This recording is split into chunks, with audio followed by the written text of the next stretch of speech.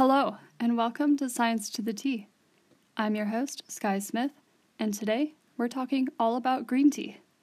Going with today's theme, I'm sipping on some jasmine tea. I love the subtle floral smell of jasmine when the actual flower is used for flavoring the tea leaves instead of extracts. It's warm and soothing, but very gentle feeling and very light on the caffeine, so I won't be shaking nonstop. So grab your favorite mug, and let's find out what's so terrific about green tea. Green tea has been consumed for many, many generations by people all over the world. Green tea comes from the leaves of the plant Camellia sinensis, which are steamed or roasted shortly after harvesting. The steaming or roasting process is used to prevent any oxidative fermentation or breakdown of the leaves. They are then pressed and dried to give you the leaves that you steep. Now, there are many different types of green tea, such as sencha, matcha, and hojicha, which all come from the same plant, but are prepared differently.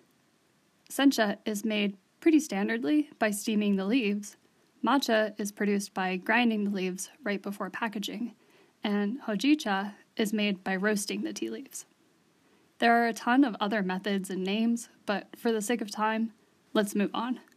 While consumption of green tea is generally accepted as a healthy habit and something good for you, the science actually seems to back it up.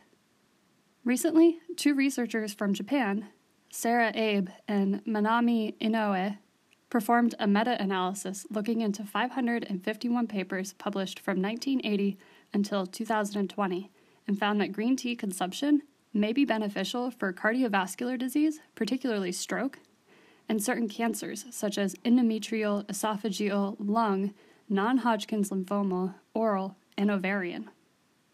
They also noted that we need more research looking into the effects of green tea on the brain and cognition, because there wasn't a ton of work on that yet. That's where today's paper takes us. In this peer-reviewed paper published this year, in the journal Nutritional Neuroscience by Julia Varga and their colleagues, the researchers explore the potential effects of green tea consumption on neurodegeneration and Huntington's disease. First, what is neurodegeneration and how is this related to Huntington's disease? Neurodegeneration is the progressive loss of function or structure of neurons, ultimately leading to their death. This loss of neurons throughout the nervous system eventually results in changes in a person's ability to regulate emotions, memory loss, and even loss of motor functions such as walking or hand dexterity. Sadly, this degeneration worsens over time until a person is no longer able to function on their own, and it eventually leads to their death. Some of the more well-known neurodegenerative diseases include Alzheimer's, Parkinson's, and Huntington's. Chances are you've either heard of these or know someone who has been affected by them. So naturally, researchers want to know why neurodegeneration happens in order to find a way to help slow or fix it altogether. This brings us to Huntington's disease. Huntington's disease is typically a late-onset, inherited neurodegenerative disorder. This disease is caused by mutation in the Huntingtin gene that results in an accidental repeat of part of the DNA. When the DNA leaves the nucleus and is translated into a protein within the cell, this repeat in the DNA results in what's called a polyglutamine repeat in the Huntingtin protein. Now, all of the proteins in your cells are made from amino acids like glutamine. And normally, your cells take your DNA and listens to its code to make the Huntingtin protein. The normal Huntingtin protein does have some glutamine repeats, but this mutation makes the polyglutamine or many-glutamine repeat way longer, and it really messes up the structure of the protein. This messed up protein is then far more likely to be sticky and gunk up in your neurons, which ultimately harms and kills them. As these neurons are harmed and begin to die, we see the symptoms of neurodegeneration begin, leading to motor, cognitive, and psychiatric dysfunction, and eventually death. So bringing it all back to the point, what does all this have to do with green tea, and what the heck is in green tea that could potentially help with neurodegeneration? Well, green tea contains epigallocatechin gallate, that has been shown to reduce damage caused by Huntington's disease in neurons. Studies have shown that treating with epigallocatechin gallate reduced clumping of the messed up Huntington protein, neuronal damage, and even helped with some behavioral symptoms. Now, these studies were done in lots of different models, such as cells in a dish and rats and in Drosophila, which are fruit flies. But green tea isn't only made out of this. There are other polyphenols like this one inside of green tea that could potentially be important in the effects of green tea on this disease.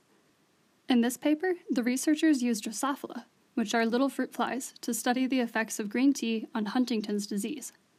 They used fruit flies that either had a normal Huntington gene or a mutated repeat gene. From here, they gave these little flies green tea with their normal food.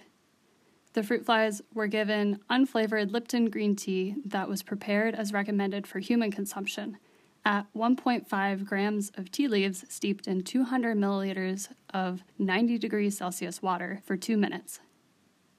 Now that temp is a little high for green tea, which might make it pretty bitter, but I doubt the flies really cared. Since Huntington's disease affects motor control, so the ability to move properly, the researchers measured the speed that the flies were moving. They did this by tracking the flies as they climbed vertically up their tubes. The flies with Huntington's were moving slower than the control flies, but turns out, in the Huntington's flies that were given green tea, they moved faster. Since treating with green tea seemed to help alleviate the physical symptoms of Huntington's disease in flies, the researchers wanted to see if this was also helping stop neurodegeneration. To answer this question, they looked at the neurons within the eyes of these flies called photoreceptors. Here, the flies with Huntington's that were given green tea had more photoreceptors left in their eyes than the ones not given green tea. Pretty cool, huh? What's important to note here is that there also weren't any changes in the normal group, even when the flies were given green tea.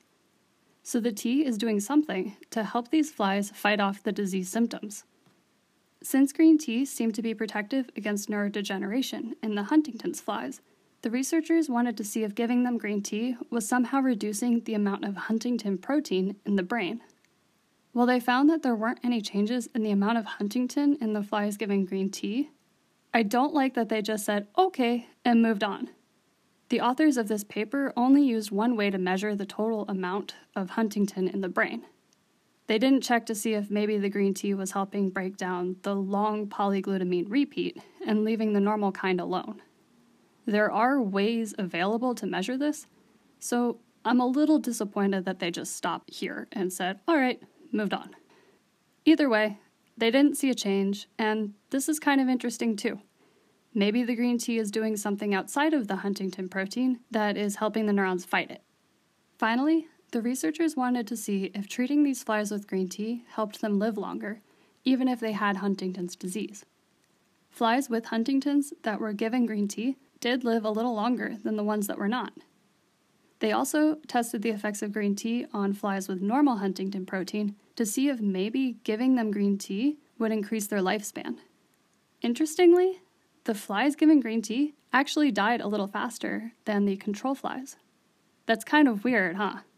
To me, this is exciting because it's a result that wasn't really expected, and I think the researchers did a really good job explaining these results too.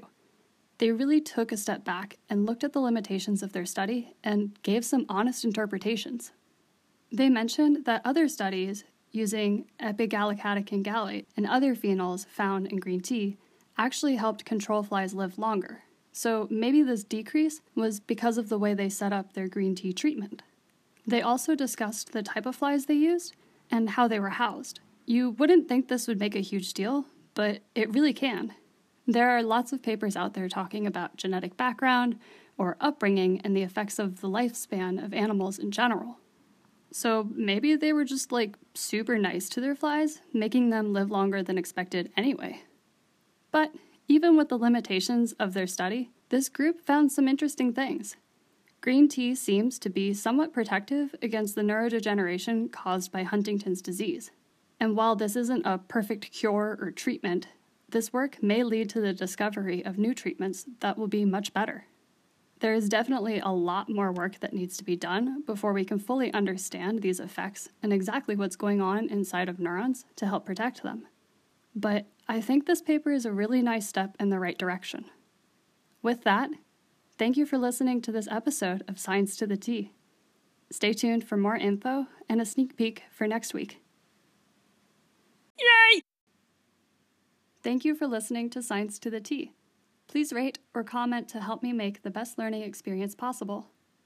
If you want to hear about a specific topic or just talk science, you can always email sciencetotheT@gmail.com. Tune in next Wednesday for another T-rific episode as we talk about using nanoparticles to get rid of some pretty nasty parasites.